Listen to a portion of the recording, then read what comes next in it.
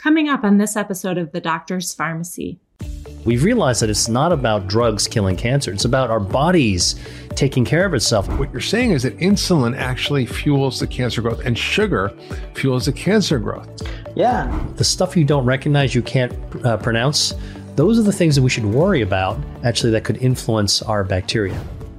Hey everyone, it's Dr. Mark. Now, I've recently found a new drink that fits into my vegan diet, and it's honestly something I always look forward to when I need a nourishing pick-me-up. It's Sun Goddess Matcha Green Tea from Pique, P-I-Q-U-E, and it's the best tasting and smoothest mixing matcha I've ever tried. I'm sure you heard me talk a lot about using food as medicine, and matcha is a great example of this.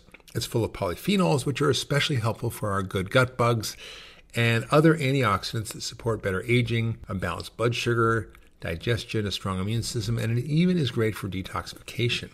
I love blending the Sun Goddess matcha powder with some hemp or oat milk in a creamy latte as part of my morning ritual, but I've also used it in recipes like my matcha poppy bread or berry smoothies, and it works great every time.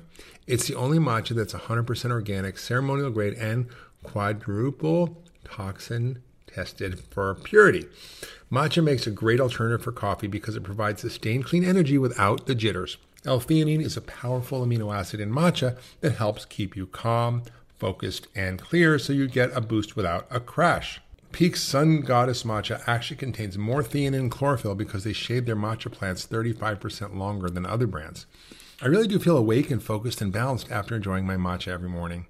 Right now, you can take advantage of their limited time bundle that includes 2 cartons of Sun Goddess matcha and a glass beaker, along with 2 premium bonus gifts, a handheld frother, which is a must-have, and a 7-day coffee detox book, which you might need. Plus, if you head over to piquetea.com/Hyman and use the code Hyman, you'll get an additional 5% off this exclusive gift bundle. Again, that's piquetea, piquetea.com/Hyman with the code Hyman. Now, let's get back to this week's episode of The Doctor's Pharmacy. Hi, this is Lauren Fian, one of the producers of The Doctor's Pharmacy. In today's compilation episode, Dr. Hyman interviews Dr. William Li and Dr. Jason Fung about how to choose foods that support your immune system and gut microbiome. You'll also hear why staying away from sugar is so important when it comes to cancer prevention. Let's jump in. What are the foods that have various components that can activate health? Right. And how do you eat more of those things? Well, I think it's about having knowledge and then making it second nature, right? Mm-hmm. So when we heat up something on the stove, we know it's going to be hot. We don't burn ourselves. So we actually avoid certain behaviors. When we go out into the sun, we know to put on sunscreen. It becomes second nature. I think food as medicine is something that can become second nature. You have to be exposed to the basic information. And, the science is important because that's what makes it real. Mm-hmm. But at the end of the day is, this is something that school teachers should be teaching kids, that coaches should be teaching athletes, that doctors should be telling patients. And I think family members should be sharing among themselves. This is the type of conversation that should be happening at every holiday meal, in every schoolyard. And I think that it's not so foreign. It's informed by science, and we can all do it. It's true. No, and the other thing I heard you say was at this conference was you showed a slide around immunotherapy. For those who don't know what immunotherapy is, it's essentially a way to get cancer by activating your immune system rather than giving a poison or cutting it out or burning it out. Right. You literally give something that's going to help your immune system get into gear and be like Pac-Man and eat up the cancer. And you showed a slide, and who would have thought of this? But you showed a slide that people who respond to this immunotherapy, and these literally can erase cancers, actually have a certain type of bacteria in their microbiome in their gut that makes them respond to this immunotherapy. Whereas those who don't actually die. And this bacteria is called Akkermansia. It's one of the, thousands and thousands of species of bugs in your gut. And you shared a story, if I may, about your mom, who had basically metastatic endometrial cancer, which was treated with immunotherapy and was successful, but you added certain things to the treatment to make sure that her Akkermansia were good, like pomegranate and cranberry and these polyphenols, which come from food that seem to be powerful growers of these great bugs in your gut. So how do we how do we sort of begin to integrate these ideas into how we treat these diseases? Are we giving everybody like a smoothie with all these things in it and helping them with their immunotherapy? Yeah, well, let's take a step back to say, first of all, our bodies are working hard every single day from the time we're born to our last breath to defend our health. And these defense systems, and I've identified 5 of them in my book, is angiogenesis, stem cells, our microbiome, our ability for our DNA to protect our body, protect itself and our bodies and our health, and our immunity. And all these defense systems work together in concert. They're like our security force in our body. They're patrolling, they're watching out, they're making sure everybody's safe inside, and everything is functioning smoothly. And when you have a disease like cancer, for example, and it's not just cancer, it's heart disease, it's diabetes, it's Alzheimer's, it's obesity.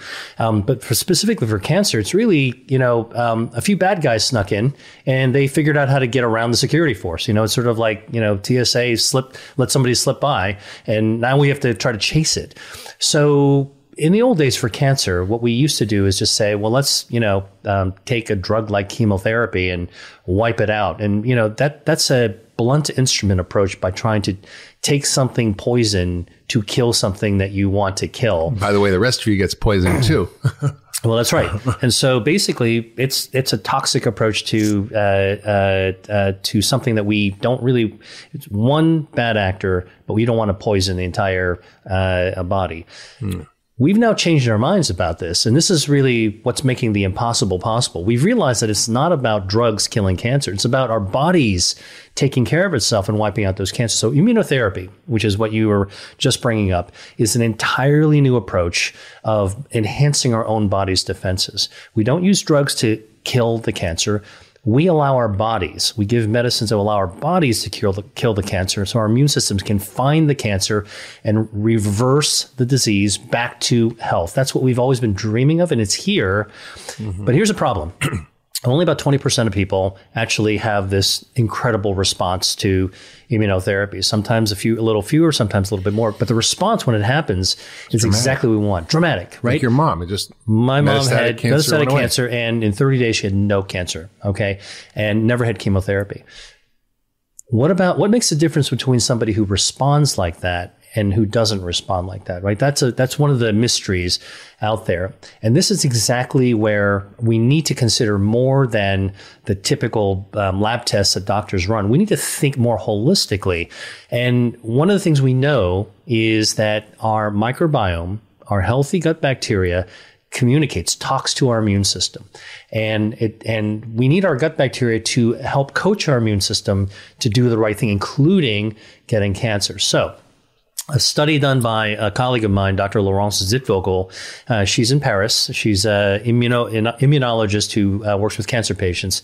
She looked at 249 cancer patients who were receiving immune therapies and separated them into people who responded versus people who did not respond. This, by the way, was published in the journal Science, which is one of the most prestigious journals. And what she found was that the difference between people who responded and didn't respond was one bacteria. Unbelievable. Akkermansia, right? Yeah. So, well, isn't that easy? You can just maybe take some probiotics with Akkermansia, except that you can't. No. There's no Akkermansia probiotic. But you can feed them. But you can feed it. And you can actually change your gut to make your body grow Akkermansia. And the way to do this is the food as medicine solution. So, turns out that pomegranates and cranberries actually have elagitannins, but pomegranates especially, and that natural chemical in pomegranate juice, and what's been shown is that just 1 8-ounce cup of real pomegranate juice, not the flavored stuff, but the real stuff, actually over the course of a week or two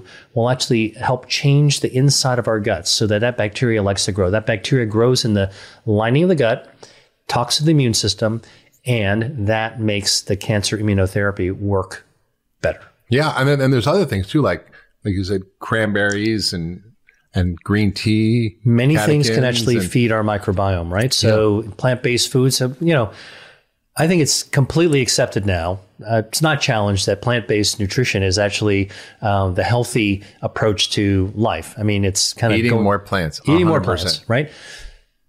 But we're not just feeding ourselves, we're feeding our bacteria. Yeah. Right. So we're feeding the 37 trillion bacteria in our bodies. And after we extract all the stuff that we need on the human side, we're leaving the leftovers for the bacteria. And this is the fibers, this is the bioactives. And what's amazing is our bacteria can take some of this fiber and they digest it. So it's kind of like giving a sculptor a block of wood and say, do something with it. So the bacteria, our gut microbiome, takes that block of wood and starts making sculptures. There's like these things called short-chain fatty acids or SCAFAs that our microbiome make. And it turns out that these short-chain fatty acids, these little tiny particles that they make from our food that we feed them. They're like the fats that fuel the gut lining. They do that. They're anti-inflammatory. They boost our immune system. They help regulate our blood sugar. They lower our cholesterol. Help cancer risk. They also suppress cancer risk, and they prevent blood vessels from growing into cancer as well. All tied together. And this is, at the end of the day, why we need to take our food seriously. Yeah. It's interesting. You write a little bit about, for example, how the microbiome plays roles in autism and cognitive function. And I remember recently seeing a study where there are undigestible things in breast milk that humans can't digest, called oligosaccharides, and they feed the good bacteria in the baby to develop it. Formula doesn't have those things. And the kids that have breastfed have high levels of something called butyrate, which is one of these short-chain fatty acids, which actually turns off colon cancer genes and is an incredible important anti-inflammatory and regulates the gut health. Whereas the other formula-fed kids had something called propionic acid, another one of these short-chain fats, but actually that in animal models can induce autism. And so it's like, whoa. Well, it's at the end of the day, we're just at the surface of uncovering the mysteries of health. And I think that's the kind of humility and awe and wonderment we all need to have, which is, we know quite a bit about different diseases, but we're just at this new frontier of understanding our health. I mean, you've been working in this field for a while, and you're deeply steeped into it. And what I'm seeing from my end of the table is that we can begin to peel back the layers of the onion. So it's all about balance. Yeah. More is not more. You need just the right amount. So I in your book, Eat to Beat Disease, you break it down into these very digestible bits. And you briefly touched on it, but I want to go deep in each of these 5 areas, because what you're talking about is something that is our health creation, health defense system that we can activate, but nobody talks about. And you mentioned them. It's our angiogenesis system. Mm-hmm. It's regeneration, which is stem cells, and you're really involved in the stem cell world. The microbiome, the DNA protection, how we repair and keep our DNA healthy, and our immune system. So let's talk about each of those and how we can activate those things. What are the things that harm them? For example, you talk about, alcohol affecting stem cells. And I'm thinking, wow, I had a tequila last night. Did I screw up my stem cells? Or then you say, well, red wine maybe helps other areas. So it's a little confusing. How do you break down each of these? And let's just go through them. Let's start with angiogenesis. Sure. And what are those things that are impairing the proper function of this defense system? And what are those things we can use to actually activate health within it? Great. So angiogenesis is a term that talks about how the body grows blood vessels. Blood vessels bring oxygen and nutrients to every cell in our body. That's what keeps us healthy. There's 60,000 miles worth. So if you were to pull out all the blood vessels in your body, line them up, and then you can actually form a line that would go around the earth twice. Unbelievable. So that's one of this enormous organ system, right? So it's going to be important. And we know when you block blood vessels, like in the heart, you wind up having big problems of cardiovascular disease. Clogged blood vessels lead to heart attacks and strokes. And if you don't have enough blood vessels, you can't heal your wounds. And if you actually have too many blood vessels, you can bleed in your eye, like in diabetes or macular degeneration, and you can grow cancer, right? So this is a system that is required to keep every cell and organ healthy. It's a health defense system. And if it's out of balance, you wind up either too many or too little blood vessels, you wind up having in trouble. So what are the things that can damage angiogenesis? Well, it turns out high-fat diets damage angiogenesis. Any fat or just? You know what? Actually, mostly saturated fats, but I think that it's, really high-fat, overall, like high-fat diets can be damaging in hypercholesterolemia, for example. If you have a lot of cholesterol floating around your blood, like the damaging bad cholesterol, the LDL, it actually impairs the function of these blood vessels. If you have cigarette smoke, tobacco, whether people shouldn't smoke, but even secondary smoke can actually damage your blood vessel response. And, then you think about heart disease, you think about cancer, things that are your blood vessels out of whack, out of balance. The fat thing's interesting because a lot of the studies around fat are people eating high amounts of refined oils. And it's hard to separate out. Are the people eating high fat having avocados and almonds and olive oil, or they're having, trans fats and toxic fats and inflammatory refined oils? So the science actually says is not actually talking about what you actually eat. It's about what the net the effect that's in the body. So if you wind up actually going from, the researchers have studied, for example, in the lab, animals that actually are naturally hypercholesterolemic. These are mice whose blood is milky because it's actually so filled with fat. That's a genetic thing. For sure. Right? And those are the subjects that actually wind up having problems with angiogenesis. So I think that we're still trying to figure out what kind of dietary fats are good. We know that, for example, that the omega-3 fatty acids are actually good. The polyunsaturated fats are good for you. But I'm talking about after what the body actually processes, what actually results in your body that can be. What are the things that actually can help restore healthy angiogenesis? Well, think about angiogenesis balance like a lawn that's growing, right? Or a garden that's growing. You want to prune the garden, make sure things don't overgrow, pick out the weeds. And if you're mowing a lawn, you're kind of just getting everybody, all the lawn to be kind of in the same level of height. Yeah. So you don't wind up having the scraggly lawn. That's what the body does to keep angiogenesis in balance. Not too much, not too little. And so the food we eat is actually like a lawnmower. It kind of prunes off the lawn to keep a perfectly manicured blood vessel lawn in your body. Not too much, not too little.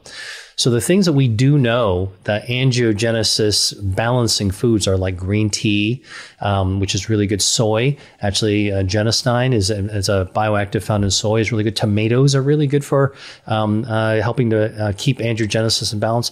Many fruits and vegetables also can do that. So the brassicins are really good. So many of the things we already know are good for us, we know actually also help our blood vessels. And now we know how. Yeah. Now, what about stem cells and regeneration? This is a big topic that I think people are hearing about in the news. They're confused about it. There's controversy about it. There's laws about it that prevent adequate research. I mean, It's really quite a messy area, and yet it's also one of the most exciting areas of medicine that you've been involved in. And it's, I don't think, something that most people are aware of, that you can activate your own stem cells, that there's things you do in your life that you can screw up your stem cells. And what are stem cells anyway? What do they do? And how do we understand how to stop hurting them and start helping them? Yeah, well, stem cells are really simple. We're made of stem cells. So when our moms and dads got together and created, us in the womb, we started out as stem cells. They actually made every single organ. An egg and a sperm. An egg and a sperm got together, and they basically decided they would become a stem cell factory. And then pretty much we formed out of our own stem cells. And after we were born, a few of those stem cells stuck around, about 700,000 of them. They stick around, and they're mostly in our bone marrow, and they're in lining of our intestines. They hide out in our body, and they help us regenerate. So when you and I are growing up, right, in grade school, we learned from our teachers that starfish can regenerate, salamanders can regenerate, but people can't regenerate, right? Can't grow a new arm. Yeah, well, it's true. You can't grow a new arm, but we do regenerate. We regenerate every day. We know that we regenerate because our hair falls out and grows back. Our gut lining grows back. Our livers can grow back. If you actually remove part of your liver, it'll grow back. Yeah. Our skin grows back, So our bodies possess the ability to regenerate through stem cells. Now, What can injure stem cells? High doses of alcohol can damage and blunt your stem cells. So I'm okay with the one tequila I had last night? Having a tequila every now and then is not bad. Having a glass of wine. But it's the thing is, on balance, what you want to do is people who drink a lot have damaged stem cells. Diabetes is another state, a metabolic state that, it really impairs, it cripples our stem cells. Sugar.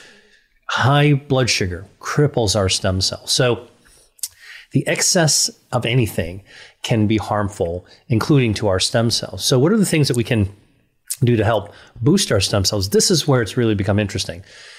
Before I talk about that, though, let me just tell you. Does stress affect your stem cells? Stress can definitely affect our stem cells. High stress will blunt the activity of our stem cells. It's just like stunning them. So they're like, wait a minute, what do I do now? Maybe I'm not going to be so enthusiastic in rebuilding our organs. We got to rebuild our blood vessels. We got to rebuild our hearts. Our hearts turn around. Like we actually have stem cells in our hearts and our brains and regrow our nerves. Every single day, something in our body is regenerating. Actually, a lot of things are regenerating. So what people are hearing in the news are really efforts by the biotech industry to develop stem cell therapies that you inject into the body. So, taking stem cells like drugs and injecting them. And someday that's going to wind up becoming game-changing in medicine. Someday. We're not there yet. I've been involved with some of those efforts, and what I've seen is very exciting. But more exciting to me is the ability for every single person listening to this podcast to be able to actually enhance their own stem cells. And here's the research. You can actually take... it's a lot cheaper. And it's a lot cheaper. And more enjoyable. Getting a stem cell injection is like $20,000 or something, right? Well, I would say... why go out and have to subject yourself to that when you can do it at the dinner table, right?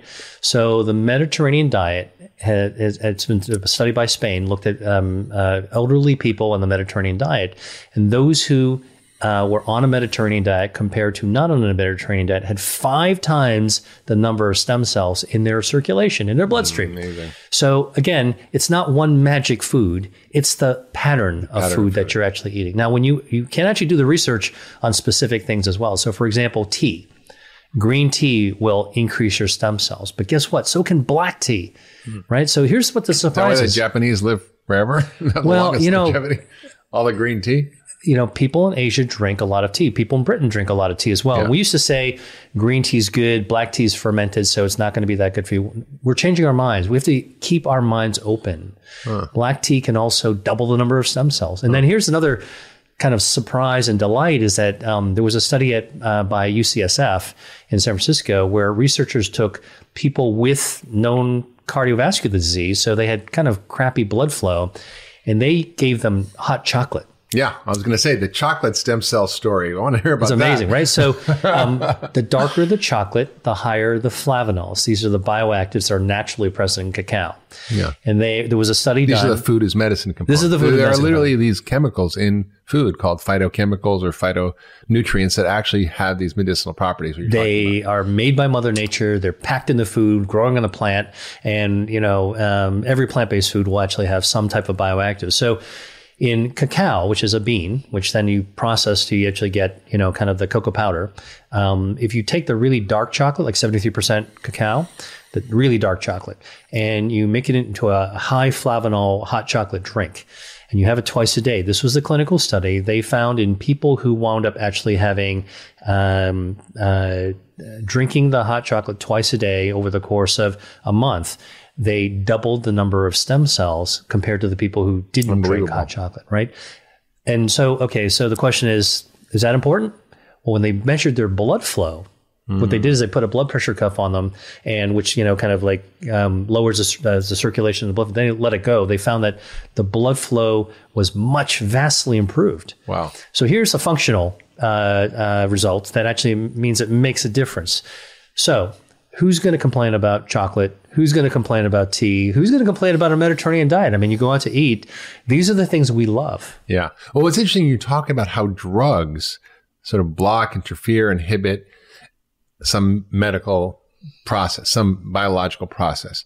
Whereas, and there's toxicity to them, there's side effects to them. You can take too much, which will harm you. Whereas foods don't work like that. But you also talk about the dose and the quantity of food. So food is medicine. What's the dose? Is it 1 cranberry? Is it 1,000 cranberries? Right. Well, so in my book, Eat to Beat Disease, I specifically have a chapter on food doses. It's important to me. Which nobody talks about. Well, I know that because when I read about walnuts or blueberries or strawberries or kale, I'm always asking, well, how much should I actually eat? And that always struck me as something that needed an answer, right? So here's how we've approached it. You can actually get food doses. That's the dose of a food that has been found to correlate with something beneficial in terms of our health. The best way to get at that is to look at these big public health studies, these epidemiological studies. There's a couple of them that are ongoing at all times, right? So in Europe, there's something called the EPIC study. NHANES is in the United States.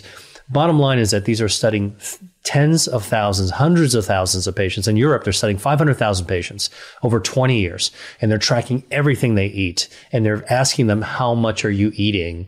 And then on the tail end, looking at what happens to their health. What's their cancer rate? What's their heart disease rate? What's their diabetes rate?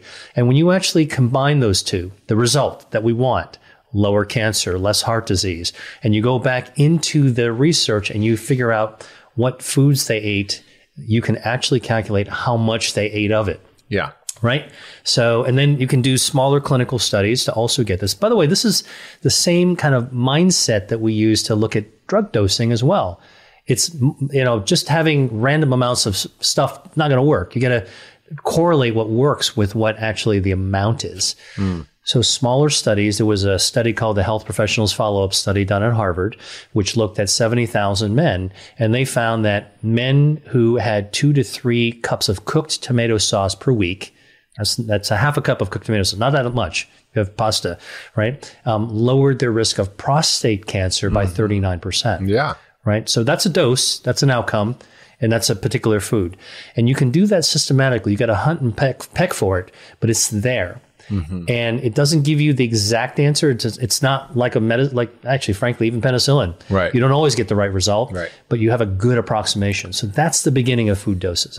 Your book is pretty remarkable because there's a lot of books about the diet and eating healthy and reversing disease, but you go so deep into the specifics and the detail and surprising things that I didn't even know about, like fish roe or razor clams or, different kinds of Chinese vegetables or weird foods that actually have these properties that, maybe haven't been studied in large randomized controlled trials, but have clinical studies, have epidemiologic studies, and we can start to include these. And there's very little downside, right? Right. Unless you don't like clams. But well, look, what seems foreign to one person might be very familiar to another. And my approach is really a global approach. My work spans around the world. We're in Asia and Europe, America, and the Americas. And here's what we realize is that there are healthy practices and healthy foods, and no matter where you go, right? So what interests me is what are the common denominators? So, for example, you mentioned razor clams. Well, that's actually a category of seafood. We know from most epidemiological studies, including studies in Europe and Asia, that people who eat more seafood, about 3 times a week, actually have lower all-cause mortality, and they just survive longer. So then you sort of say, well, what could be possibly responsible for that? Well, we do know that there's marine omega-3 fatty acids that are found in things like clams and the things that we like to eat. So if you but is it the omega-3s in razor clams or something else? Well, there's probably other things as well. So I can tell you another example that I was really surprised and delighted to find is that oysters actually not only have some omega-3 fatty acids, but there are polysaccharides and there's even proteins in oysters that boost your immune system. Yeah. So again, so it's like the mushrooms of the sea, because polysaccharides are what are in mushrooms, exactly, anti-cancer compounds, and now they're in oysters. Wow, I didn't know that. And by the way, these are long sugar chains. That's right, and your body digests them. They've actually done studies looking at oyster sauce. So, the kind of sauce, the brown sauce you see in a Chinese restaurant, right? Chinese food. Yeah. That they've studied that in research to show that oyster sauce can enhance your immune system. Does that actually come from oysters? It comes from oysters. Yeah, they boil them down and they caramelize them. So again, this is where food as medicine isn't just about the clinical white coat side of things, really. Yeah. You incorporate the culinary side, the chefs get into it. Yeah. I mean, this is really, I think, us as a society coming together and saying, what do we love? And by the way, in my book, Eat to Beat Disease, it's really not about what to cut out of your life. It's about what to add to your life. Yeah. And what do we really enjoy? And it's all about our preferences and making the right decisions. So this is incredible. So stem cells are not some weird thing you have to go spend tens of thousands of dollars and suck out your bone marrow and suck out your fat. Right. Maybe get it from some placenta somewhere. You can actually activate your body's own regenerative healing power. Yeah. And you can do this at any age by taking away some of these injurious things and adding in the things that help activate them. That's so powerful. And it's a very encouraging message. So you're talking about what is the problem, which is the incredibly high amount of starch and sugar we consume. And you've talked about this in the diabetes code, the obesity code. This is a central driver of almost all chronic Western diseases: heart disease, cancer, diabetes, Alzheimer's, high blood pressure, are caused by this phenomena of insulin resistance or too much insulin, which is driven from our diet, basically a highly refined processed carbohydrate diet, and also this constant eating pattern, this thing called snacking, which I think is a modern invention. We could have a snack food industry, but I mean, I don't snack. If you eat properly, you're never hungry. I mean, you don't have these spikes, and insulin going up makes you hungry. But what's fascinating is that what you're saying is that insulin actually fuels the cancer growth and sugar fuels the cancer growth. Yeah. So all of these diseases are actually diseases of too much insulin. So if you look at obesity, for example, if you were to measure the levels of insulin, people who are more overweight tend to have higher insulin. Same with type 2 diabetes. Hyperinsulinemia and insulin resistance are really sort of two sides of the same coin. So one causes the other. Sort of hyperinsulinemia can cause insulin resistance can cause hyperinsulinemia. So they're really the same thing. And again, the same thing applies to sort of cancer. And this is the pattern that was noticed so many years ago, that there are these diseases of sort of too much insulin, which is that sort of, they all go together, the heart disease. And you don't see that in people eating traditional diets because they're not eating all the time. So I remember there was a study, this NHANES study, which is a big sort of American survey of lots of things, but they included dietary habits. So in 1977, they found that most people ate 3 times a day, so breakfast, lunch, and dinner. And by 2004, it was almost up to 6 times a day, right? So it's like, wow, that's crazy. And it was never this sort of deliberate, hey, there's good scientific evidence that we should eat 6 times a day. It just sort of crept in there. And I think part of it was, of course, the snack food companies wanted to promote it. And, people thought it was a good idea. So then it became almost gospel. Oh, you have to eat 6 times a day, right? And I remember thinking about it a while ago and thinking, where did that suddenly sneak in? Right? Because did we have a big randomized controlled trial that I missed somehow? Because I don't think so. It was just this gradual change in attitudes. And you saw it because I start to think back to my upbringing in the 70s, right? So I grew up in the 70s. And if you wanted a sort of after school snack, your mom said, no, you're going to ruin your dinner, right? And if you wanted a bedtime snack, your mom would say, no, you should have ate more at dinner. And it's like, that's just the way it was. And of course, people would have this sort of natural fasting period from after dinner, which was say 6 o'clock, because people ate a bit earlier back then, to say 8 o'clock. So 14 hours of fasting every single day without even... We call that breakfast. Yeah, exactly. Breaking the fast. Breaking the fast. That is the word that we use. And it's like somehow we went from that, where people didn't have the obesity problems, type 2 diabetes problems, because they have this natural fasting period built in that has always been there. It's even built into the English language. And then it's like, oh, you got to eat all the time. And it's like, oh, you can't ever skip your breakfast. You got to snack all the time, right? You see it in schools, for example. Oh, they go to school, they get a mid-morning snack, then they have lunch, and then they have their after-school snack, and then they have the dinner. Then, you're playing soccer, and they think that they need to have a snack in between the halves of soccer. I'm like, I played. Well, Jason, you've written a lot about fasting and the effects of either time restricted eating, which is 12, 14, 16-hour fast every day, or taking a 24-hour, 36-hour fast a week, or even longer fast for diabetes. And I'd love you to sort of share why around cancer this is so important. And on my podcast soon, we're going to have Dr. Patrick Hanaway, who is my colleague and friend, was the medical director at Cleveland Clinic, who had cancer and used fasting as an approach to his cancer treatment. He still got radiation, but he also did it in a way that actually reduced all the side effects to almost none, has kept him healthy now for well over a year. And this cancer was not a great one, and let him go through the process with really no issues, which was really staggering, and really went on a ketogenic diet in order to do that, which is both using fasting and ketogenic diets to drop insulin levels to almost undetectable. So can you talk about this whole idea of fasting, cancer, ketogenic diets, why it's so important, and how it connects to this whole idea of insulin resistance and high insulin levels? Yeah, so both fasting and ketogenic diets have the same sort of goal at the end, which is trying to lower insulin. Because the difference between a ketogenic diet, say, and a low carb diet is that, you're sort of low carb, ultra low carb for the keto, but sort of moderate protein, because protein can also stimulate insulin. Whereas some of the older low carb diets were like very high in protein. You take protein shakes or whatever it is. Mm-hmm. And that's like generally Atkins, not, right? Yeah, like Atkins. And so high protein is not always the best idea, because you can get high insulin, but you also get this high mTOR, which is sometimes not so good for cancer as well. But the idea is to really drop your insulin levels. And if these are diseases of too much insulin, then that's going to be a very useful adjunctive treatment. So fasting is actually fascinating, because there's all these different things we're discovering. So one of the things is sort of autophagy. So as you fast, of course, your nutrient sensors go down, so mTOR, insulin go down, and then you activate this process called autophagy, where you actually start to break down some of your subcellular organelles and stuff. So basically, your body's just trying to clean house. It's like Pac-Man coming around and cleaning up all the garbage. Yeah, exactly. And people think it's a bad thing. Maybe people know who Pac-Man was, but that was the original video game that we all played back in the 70s. Pretty simple.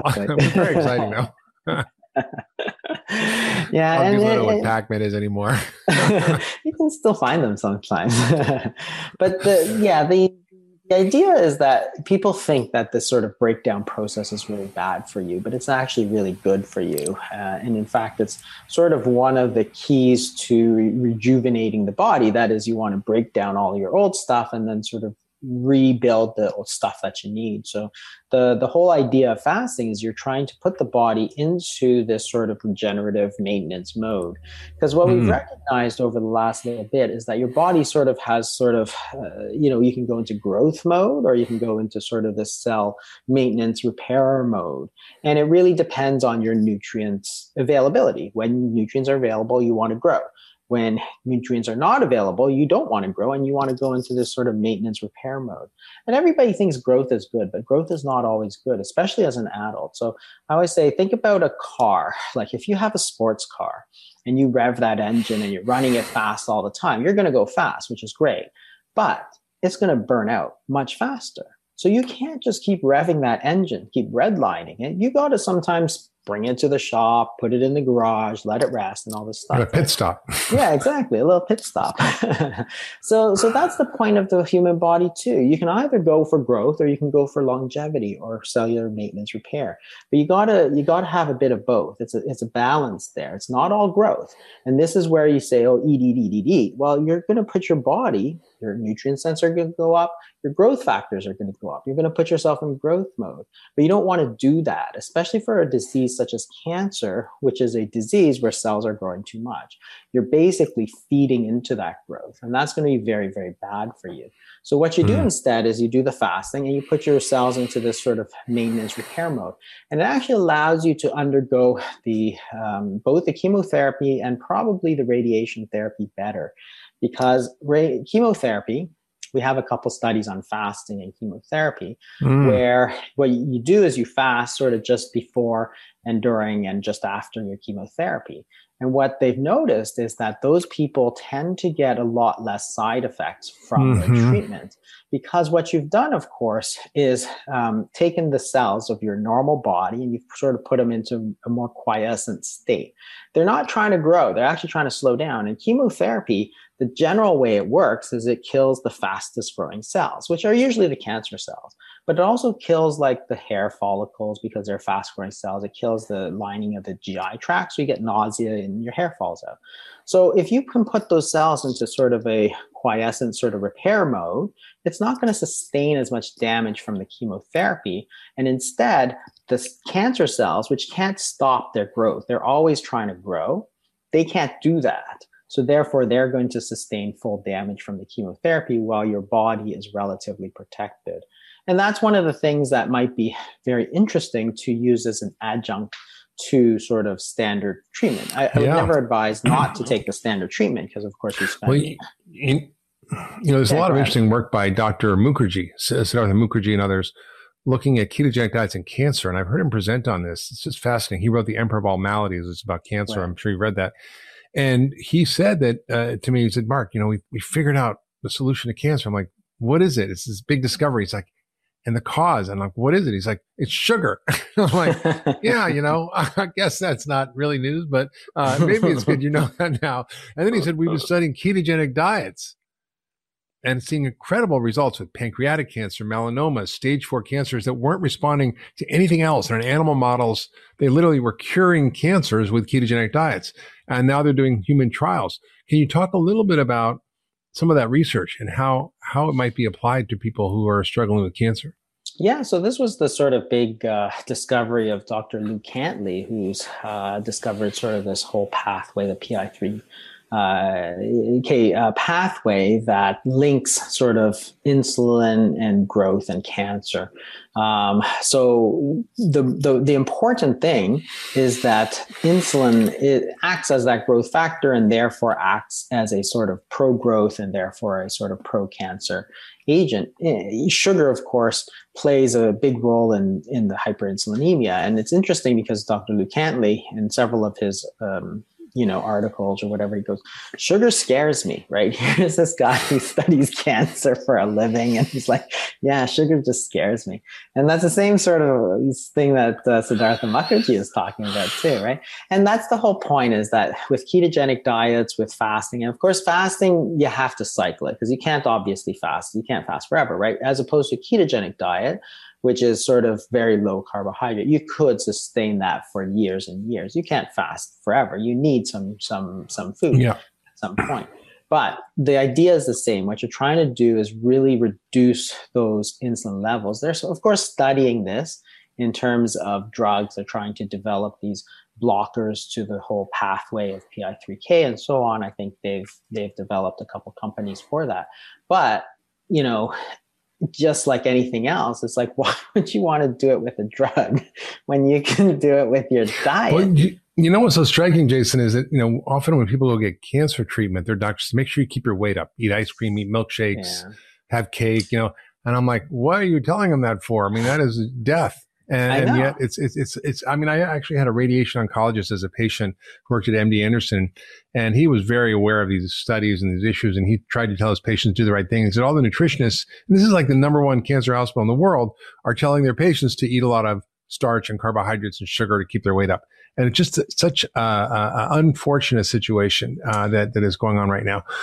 So when we talk about cancer, we're clearly talking about some of the risk factors, right? Sugar. There's other risk factors, and one of the things that I think is very concerning to me is these obesogens, which are environmental chemicals that not only are directly toxic and carcinogenic, but they're actually causing insulin resistance. So they're really creating a double whammy: pesticides, herbicides, additives, all these environmental chemicals that we're exposed to. 80,000 of them that have been developed over the last 100 years.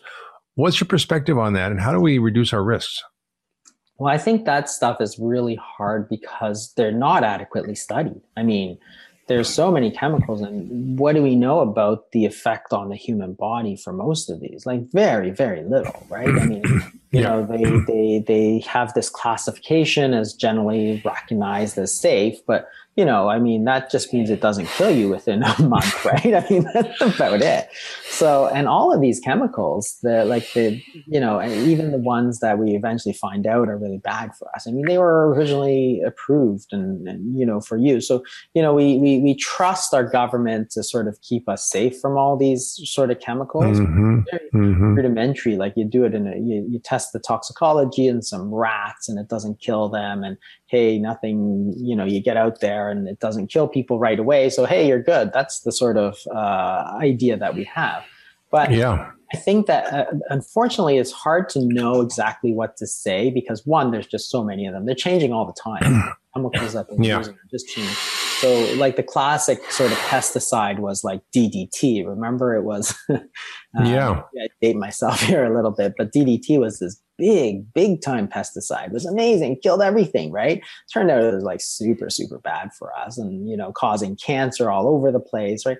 There's all kinds of stories like that.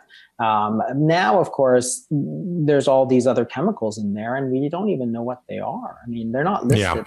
I mean, the government did write a whole report on the environmental chemicals and how they're linked to cancer. So I think that's a big thing. And I encourage people to check out EWG.org, which is the Environmental Working Group's website, where they have guides on how to reduce your exposure through your food, through household cleaning products, through skincare products, and many other ways to reduce your exposures, household cleaning products. So I think the more we can do to reduce our intake of these chemicals is a good idea. So let's talk about how to reduce your risk. What can people do who are listening that you talk about in your amazing book, The Cancer Code, A Revolutionary Understanding of the Medical Mystery? I encourage everybody to get a copy, The Cancer Code. It's out now because it really is a revolution in understanding of cancer that I think would help so many people. So tell us, what can we do to reduce our risk of getting cancer? Yeah, I think the most important thing is to go after the sort of hyperinsulinemia because we know it's such a big risk factor. So you can't always test it, but you'll know because if you are overweight, for example, then you want to try and get back to a normal weight. And there's lots of different ways to do that. Sort of ketogenic diets are not the only way. You can do, you know, all kinds of different diets and you know, vegetarian diets and sort of paleo diets. There's all sorts of good ones. And then the other one, of course, is the sort of reintroduction of intermittent fasting into sort of the normal schedule. And I think that's really important because what we've lost, of course, is that balance between feeding and fasting, right? We've gone to a sort of feeding all the time model, which is not so good for growth because you're always telling your body to grow more. And of course, if you have type 2 diabetes, which is becoming a huge, huge problem. So if you look at pre-diabetes and type 2 diabetes in America, it's like it just skyrocketed over the last 15 years. And that too is a sort of massive risk factor for the development of cancer. The World Health Organization actually classifies 13 different types of cancer as obesity-related cancer. So including breast and colorectal. So that's a huge and prostate and prostate, colon, liver, pancreas. And interestingly, if you look at the types of cancer, so we've actually been doing really well for most cancers over time as you track them through the years. Most cancers are actually slowly declining, except those obesity-related cancers. They're actually going up. So pancreatic cancer going up, liver cancer going up. All of these cancers are going up. And they're not rare diseases. So breast cancer, for example, is very, very common. Colorectal cancer, very, very common. And I think that this is one of the things that we hadn't recognized. So I went to medical school in the 90s. We never talked about diet and cancer. It just wasn't even on the radar screen. It was crazy, except maybe a few people who are really into it. But for the most part, we just didn't talk about it. And then it wasn't until sort of 2003 that the first large papers started to come out that said, hey, this is a big risk factor. And then you multiply it by the millions of people who have it. And that's why it's such a big risk factor. So staying to a normal weight, which includes getting your diet in order, cutting out sugar, cutting out the processed foods for the most part, adding back the intermittent fasting, which is part of a normal sort of regimen. When you say that, what do you mean? You mean time restricted eating, right? You mean Yeah, so I think 12-hour or that 14-hour fast? yeah, Or do you mean 12 like to 14 actually not? hours should be your sort of baseline, because that's just 1970s style eating when we didn't have so much obesity. Now, if you're trying to lose weight or if you have type 2 diabetes, then you can extend it to say 16 hours, which is time restricted eating, or you can even go further, 24 hours or even multiple days of fasting. And people always worry about that, but that's why I talk about it a lot, because a lot of the stuff that we worry about simply isn't true. People worry about, oh, they're going to lose muscle, they can't work, they can't concentrate. I'm like, all you're doing when you don't eat is that you're making your body rely on your body's own store of calories, which is sugar, right? Or body fat. That's how your body stores calories. So you're literally using the body fat for precisely the reason that you carry it. So what could be wrong with that? What is more natural than that? If your sugar is high and you don't eat, you're going to use up the sugar and your sugar will fall. Now, that's great news if you have a high sugar and type 2 diabetes, which of course that high sugar drives a high insulin, which drives, cancer risk and so on. So something like that is a completely natural way to get all of this back in order. And if you're too far along the scale of, you have too much insulin, you don't have to stop at 14 hours. There's nothing to stop you from taking your fast out to, a couple of days at a time, right? And that's the thing. It's a free intervention. It's a natural intervention. It's been used for thousands of years, right? Every culture in history has used it. It's crazy that we don't use this sort of thing. Well, what you're talking about is just something so extraordinary and effective. And the side effect is that it also prevents heart disease and diabetes and dementia and depression. And I'm like, pretty much everything. So it's like a one-stop shop for staying healthy, which is cut out the starch and sugar and practice eating in a way that we're designed, which is take a break after dinner and don't eat till breakfast or a little bit later in the morning. It's so simple. It's so obvious.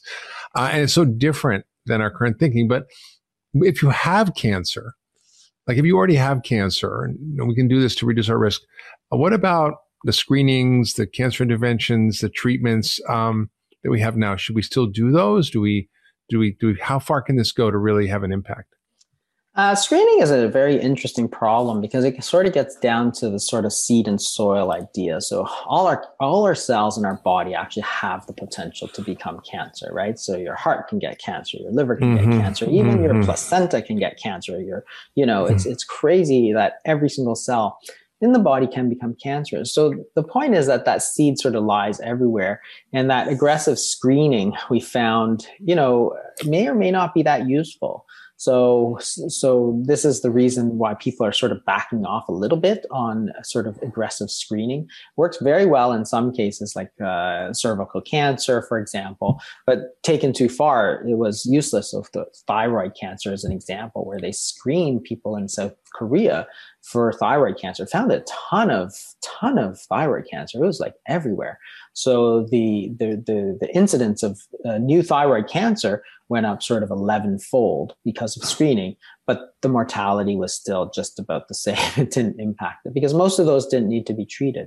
So that's the point, is that you have to, there's a limit to the screening, but there's well-established protocols that, people have studied. So breast cancer, for example, mammograms have been studied, but they're rolling they used to say, oh, maybe you should start at age 40. And they've actually recently been sort of moving it back down to maybe age 50. Same with colonoscopy, for example. One of the big successes of screening has been colonoscopy, and removal of sort of early cancers has made a big difference in terms of reducing colon cancer. But they're also talking about, maybe you don't need it. They actually just rolled, I think just 2 weeks ago or something, they actually said we should start earlier, in part because I think that they're worried that with the obesity epidemic, they're actually getting more and more. So if you look at these obesity-related cancers, we're actually finding them younger and younger because the younger and younger populations are getting more of this obesity. So I think they just recommended, instead of age 50, they actually rolled it down to like age 45 or something to get colonoscopy. So I think it's still a good idea to do screening because it's one of these cautious things, but you have to be wary so certain things didn't pan out the way we thought. PSA is super controversial for prostate cancer. Thyroid cancer didn't turn out to be useful. So, but you pick and choose. The big ones are going to be breast and colorectal, of course. So given what you learned about in this research that you did for the Cancer Code, which was an amazing book, and everybody needs to get it, a revolutionary understanding of a medical mystery. What does the future look like for cancer? Because it feels to me as a doctor, someone says I have diabetes, I have Alzheimer's, I have heart disease, I have an autoimmune disease, I have this. I'm like, great, I got that. Cancer, it's like, not so easy. So what does the future look like in terms of prevention and treatment of cancer?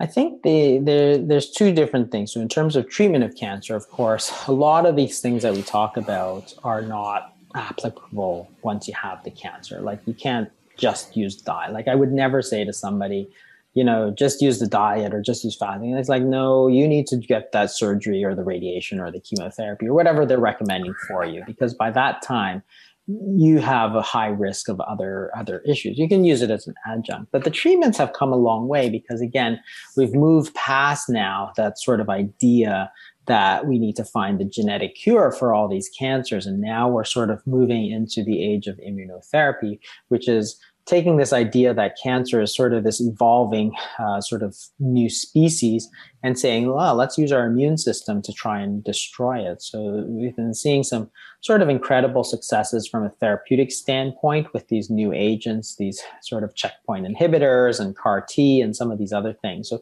really very hopeful. Of course, that depends on a lot of research dollars or very high tech sort of stuff. Yeah. But it's more exciting from a prevention standpoint because the only real successes we have in cancer medicine are really in prevention. So stopping smoking, for example, is sort of so far ahead of anything else we do for cancer. And so, but it's all through prevention. Same with colonoscopies and for colorectal cancer. Really, you start to see as these things, as you do more and more screening. So as you go from the 70s to the 80s to the 90s to the 2000s, for example, you can see that as people start, to accept that they need to do this screening, that colorectal cancer mortality is slowly coming down.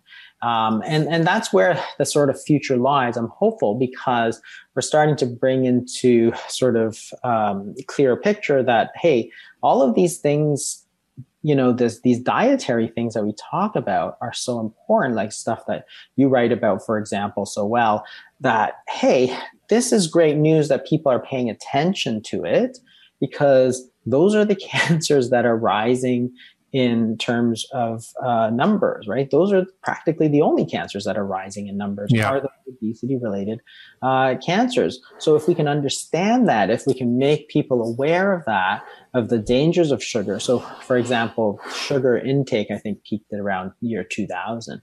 But prior to that was really going up very high, right? People were drinking their Gatorades and stuff. They were like, oh yeah, I just worked out, so I'm going to have a Gatorade. It was just full of sugar, right?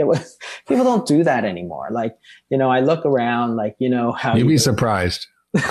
You live in Canada. People maybe are better over there. I think here in America, it's still sugar palooza. Yeah, probably. I think that plays a big role. Look, 88% of us are metabolically unhealthy, and the translation of metabolically unhealthy means you are insulin resistant. Yeah. So think about that. Almost 9 out of 10 Americans are on track for these diseases caused by too much insulin, including cancer.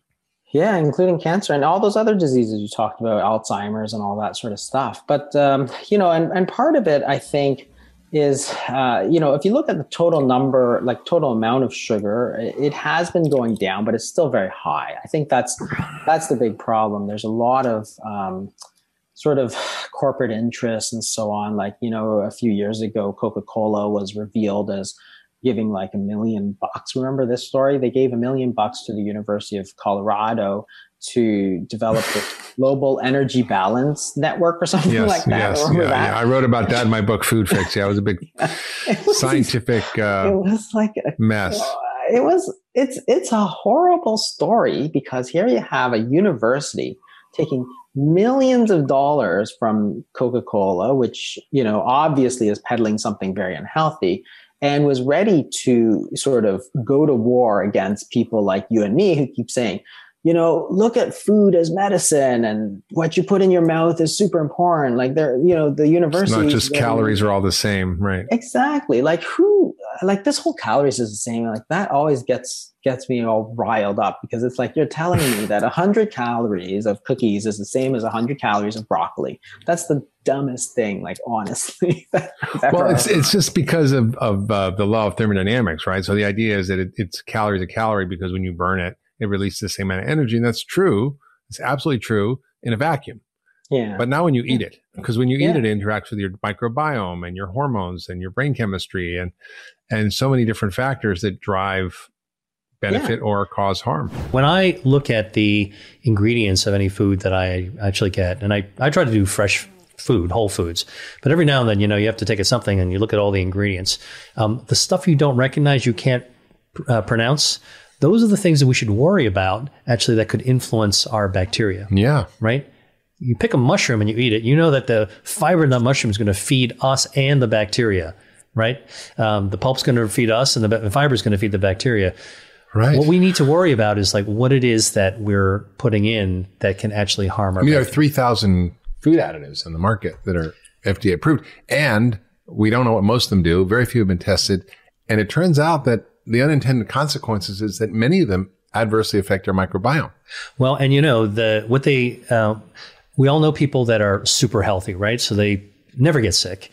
And then we know people that seem to get sick all the time.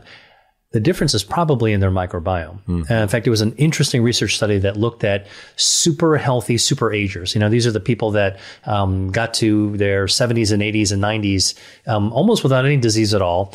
And then they looked at young, healthy athletes, and they found when they compared their microbiome, they were remarkably similar. They were almost identical. Amazing. So health is clearly governed by our microbiome. So what are the things that we can actually eat that can affect them? Well, we talked about this a little bit earlier. It turns out that pomegranates actually can make a big difference. Cranberries can make a big difference. Nuts, walnuts, pecans, cashews, things that we actually know. Almonds?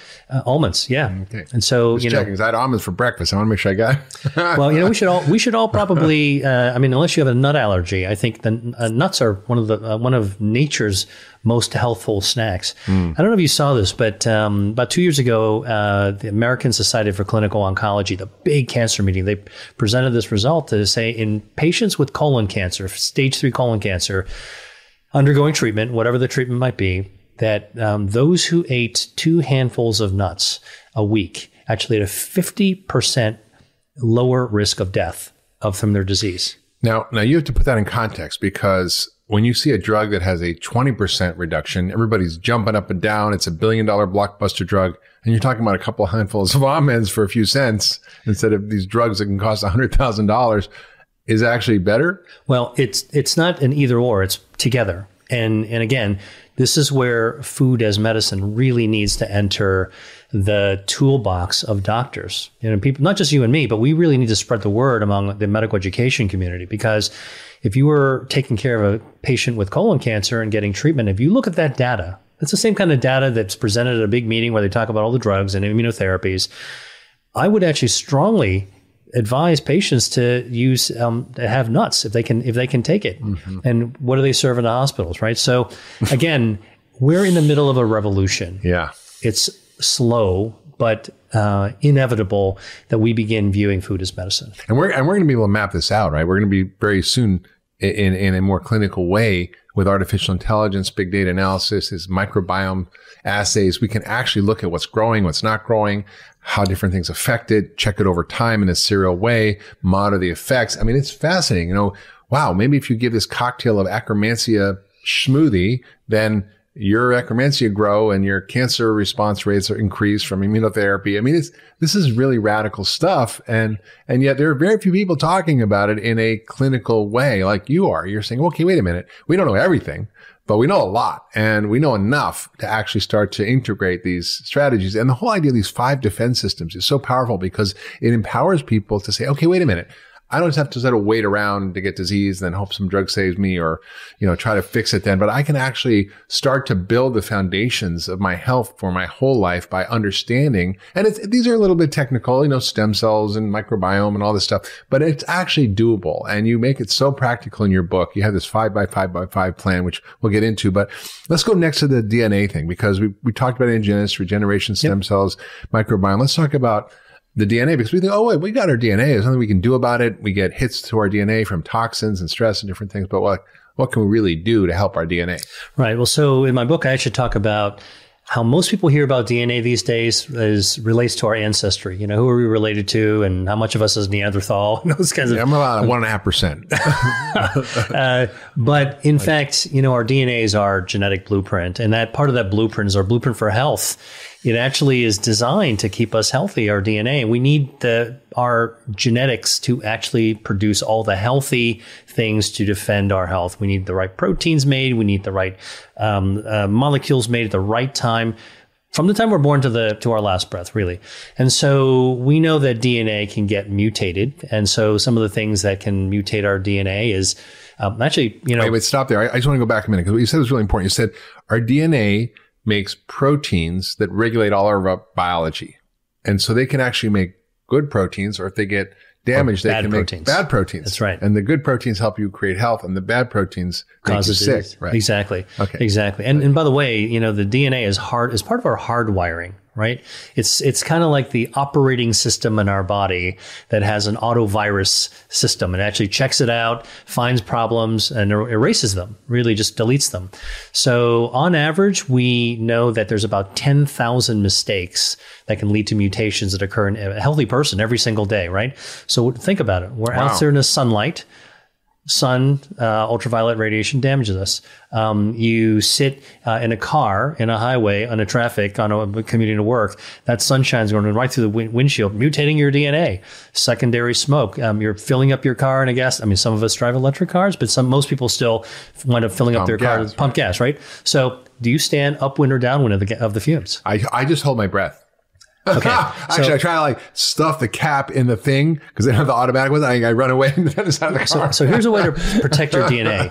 When you're filling your gas, figure out which way the wind's blowing and stand upwind. Yeah. If you stand downwind, you're inhaling those solvents, the gas, and you're mutating your DNA. You're like a little wood block you can just stick in and hold, and then go to Well, but this is the kind of situational awareness that we want to have. Like I was saying, when you're at the stove, you're really careful not to burn yourself or set the house on fire. These are the things that we know we should be doing at sort of the health level. So our DNA is, and there's some things we can't do anything about, like radon coming out of the earth, like that just mutates our DNA as well. Yeah. So we have to take proactive steps to protect our DNA. And some of the things that we can do are pretty simple. Like, for example, we know that an elemental vitamin C can actually do it. A really interesting clinical trial or clinical study that was done in people who were drinking orange juice, right? So the scientists actually took blood from them before drinking orange juice, and they took the blood out and they measured how well their DNA protected itself in a lab test. And then they gave them orange juice to drink. It's 1 3/4 cup. So it's kind of a tall glass of orange juice. And they found that within 2 hours, drinking orange juice could enhance their DNA's ability to protect itself by lowering damage by 20%. Is it the vitamin C, or is it the naringenin or quercetin? Well, we think it's vitamin C because actually they've actually studied vitamin C in isolation, but it's almost certain that there's other factors in orange juice. You're getting a lot of sugar with that much orange juice. Could you then just take the vitamin C pills? So what's interesting is that the placebo that they gave to a group of people were just sweetened water that was the same amount of sugar as the orange juice. It was not the sugar. We know that's not good for you, but it was really the other stuff. So vitamin C is what they were focusing on. But I think it's probably the naringenin and hesperidin and other things in orange juice as well. The pulp's got a lot of good stuff in it. And, by the way, the other interesting thing is that in most of these fruits, it's the peel, the rind, that actually has a lot of the stuff. Well, they say, if you're taking statins or certain drugs, you should have grapefruit, especially the peel, like the white stuff, because it actually affects the metabolism of the drugs. And so if it's that powerful that you can get toxic from eating grapefruit if you're taking a statin. Well, so, that's pretty interesting. But just a point of clarification on that. So it's, if you have grapefruit, it can slow down the metabolism of the liver. So when you're taking a drug that can be toxic at high levels, and your liver has to clear that. Yes. That's when you call it toxicity. Right. But in point of fact, think about it another way. If you have grapefruit and you're eating other healthy foods, you raise the levels of the healthy things in your bloodstream. Yeah. So here's another amazing food that can protect our DNA. It's kiwis. Kiwis. Oh my God. Well, I just came back from New Zealand where my wife is from, and I ate a lot of kiwis. Listen, I love kiwis, right? Kiwis used to be in the jungle. I think monkeys ate them, and they were grown in New Zealand and then shipped to America. I think they were called Chinese gooseberries originally, and they were just named kiwis. So anyway, there was an interesting study done in Scotland that looked at whether you ate 1, 2, or 3 kiwis a day and looked at what happened to your ability to protect your DNA. Turns out even eating 1 kiwi a day can help your blood protect help your blood protect the DNA from damage by 60%. That's amazing. Just 1 kiwi a day. And what you're talking about is learning about in your book all the various foods. You might not like razor clams, but there's a lot of options. Right. And it's not just that you're going to eat kiwis all day. Nope. It's you add all these different creative foods into your diet as much as you can, and you actually will probably have a more powerful effect than even what you're talking about. Right. Well, I mean, look, here's the thing about most health diets, right? If you are extreme and you only go on one way of eating or try to only eat one food, you're not balancing your body. It's not natural to do that. I think it's the most healthful approach is one that's sustainable, that's supported by real science and real evidence, and that allows you to do the things you enjoy. So in my book, my emphasis in Eat to Beat Disease is, number one, look for foods that you eat, the foods that you enjoy that are good for you. And so I present a whole list of food, 203 foods actually, and you get to choose. Pick the ones, circle the ones, take a cell phone picture of the ones and check them off. That's your shopping list. You've had a great start already. You're already identifying the foods you love that are good for you. I've done some of that work to figure out which ones are good. Now you just choose them. Secondly, besides doing the things you like, be moderate. And that's the other thing is that, I think most research has shown that if you cut down your calories by 15%, 30%, actually you improve survival, at least in lab animals, but also in people too. People that eat somewhat less, the Japanese have this saying. Hara Hichibu, right? Exactly. 80% full. Yeah, don't push yourself away from the table before you're so stuffed that you can't leave the party before it's over, right? That's basically what it is. It's better for your body. It doesn't put metabolic stress. When you stuff yourself to the gills, your body is really stressed out, even if you eat healthy food, and you don't want to stress your cells. Right. If you eat slowly and moderately, your brain will sort of say, hey, you know what, it's enough. Well, it takes 20 minutes for your stomach to tell your brain you're full. Exactly. Right. So, here's, and this is, by the way, why eating with other people, which is what most of these Mediterranean countries do, the blue zone, where people live a long time, they eat with other people. It's good for you. And you're talking, so you can't be stuffing your mouth the whole time. Exactly. And you're not distracted. You're not watching television. You're not looking at your phone. It's, eating social. And so that's another important component. And then finally, it's got to be sustainable. Mm-hmm. You got to do something that you can do your whole life. And that's why doing the things that you love and that you already like and that you can explore on. You were talking about razor clams. In my book, there's a lot of foods that most people may not have heard about. Bitter melon. It's it's kind of a staple in some Asian countries, but great to try. I wouldn't cook it yourself for the first time because it's not that easy to cook. Go to a Chinese restaurant and get it. Let somebody who knows how to do it. I love it. It tastes really bitter, but it actually is. So, for diabetes, it helps lower blood sugar. Right? Absolutely. And what the interesting thing about bitter melon is, again, this is the culinary side, right? So, here we were talking about the doctor's pharmacy, but in fact, we could be having a chef having this conversation as well. When you have bitter melon, which is a little bitter, it actually makes other foods taste more intense. Mm-hmm. So it actually, the way it was designed in cuisine is actually help make you enjoy other foods even more. So again, it's not either or, it's not an extreme, and it's about different cultures and finding what we love to do. Well, it's fascinating. We bred food and vegetables to be more disease resistant, to be drought resistant, to be easier to be shipped without spoiling, to be not necessarily designed for flavor or polyphenols. In fact, the flavor comes from these phytochemicals. Exactly. So we've actually bred all of the good stuff out of even our common fruits and vegetables. That's why I say eat weird food, because those typically haven't been screwed with. And there's a couple of chefs we're having on the podcast, the Chef Boulet from New York, yes, who actually has quit his world-class restaurant and is now focused on food as medicine and creating all sorts of different culinary experiences that integrate these magical foods like curcumin and turmeric oil and various things that he's done. And Dan Barber is also going to be coming on our podcast, and he's created a new seed company to design seeds, not to be heirloom necessarily, but to be full of these rich phytochemicals so they enhance flavor. Nobody was breeding for flavor. People were just breeding for all kinds of other things, pest resistance or GMO, whatever, instead of saying, well, how do we create more of these medicinal foods? And which is a whole new thing that chefs are starting to think about food as medicine. I remember when I was at Canyon Ranch years ago, probably like late 90s, and I got up in a meeting. There was the executives there, the owners, the doctors, the dietitians, the chefs. And I got up and I said, this is a health resort. We need to start thinking about how to design our menus to use food as medicine.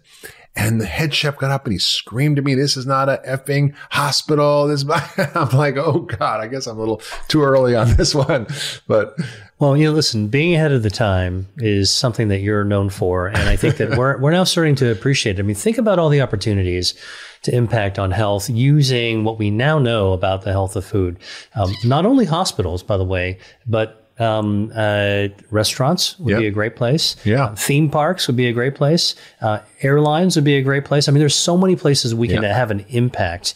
This is a frame shift, getting people to think about food as not just calories, but information. Food is not just energy, but actually instructions that regulate your stem cells and your DNA and your microbiome and your immune system and your angiogenesis. I mean, these are things that are not things people think about. It's the new science of nutrition, right? Yeah. So beyond proteins and calories and sugar and all that kind of stuff, we're now combining food science with life science. The life science is what we learn in medical school.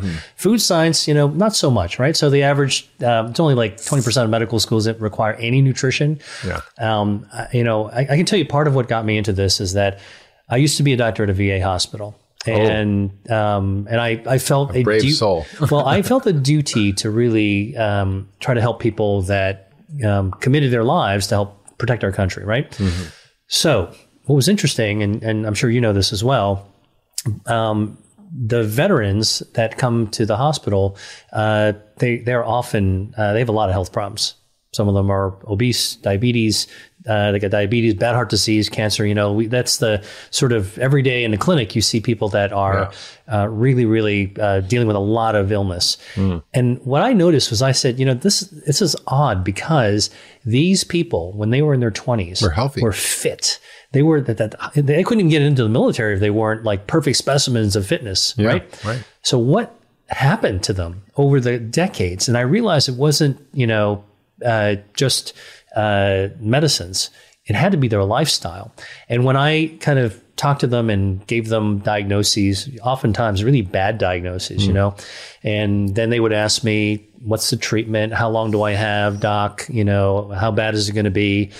They'd put their clothes on and they'd be on their way out the door. And almost all of them would turn around and ask me one question. They said, hey, doc, what can I do for myself? What can I eat?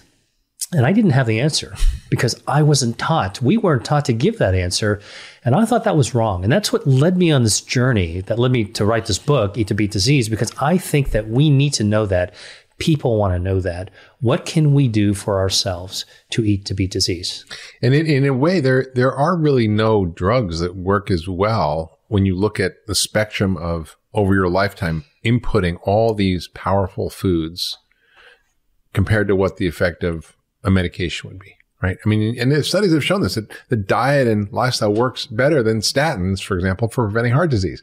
Mediterranean diet, the big study that was done, the Predimed study, which gave people a liter of olive oil a week or a bunch of nuts every day, the effects were equivalent or better than taking a drug. and tastes much better and less side effects, right? Right. Well, as we've been talking about, food as medicine is very natural in most parts of the world. And I think just sort of in our society, we've lost touch with things. Earlier you were talking about chefs getting into this, this whole farm to table movement. Yeah. Well, that's what it used to be for everybody. We only ate stuff that was growing around us, and we ate it because it tasted great, because it was rich with these polyphenols and flavonoids. And by the way, these bioactives that are natural chemicals in foods, what do? It's really interesting when you think about health defense. Most of the bioactives that are found in foods evolved in the plant-based foods, to protect the plant. Yes. So either they were natural insecticides, or they helped to attract bees and other insects so they'd pollinate so they could reproduce, right?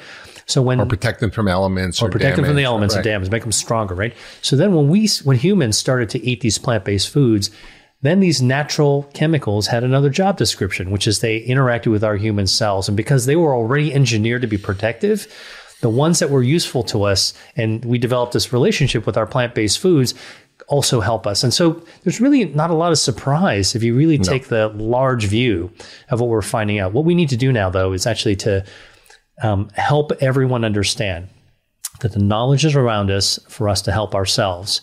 And if you're interested in the science, it's there. It's an evolving science. Yes, we have health defense systems. That's, health isn't the absence of disease. It's our body working full steam, cranking along.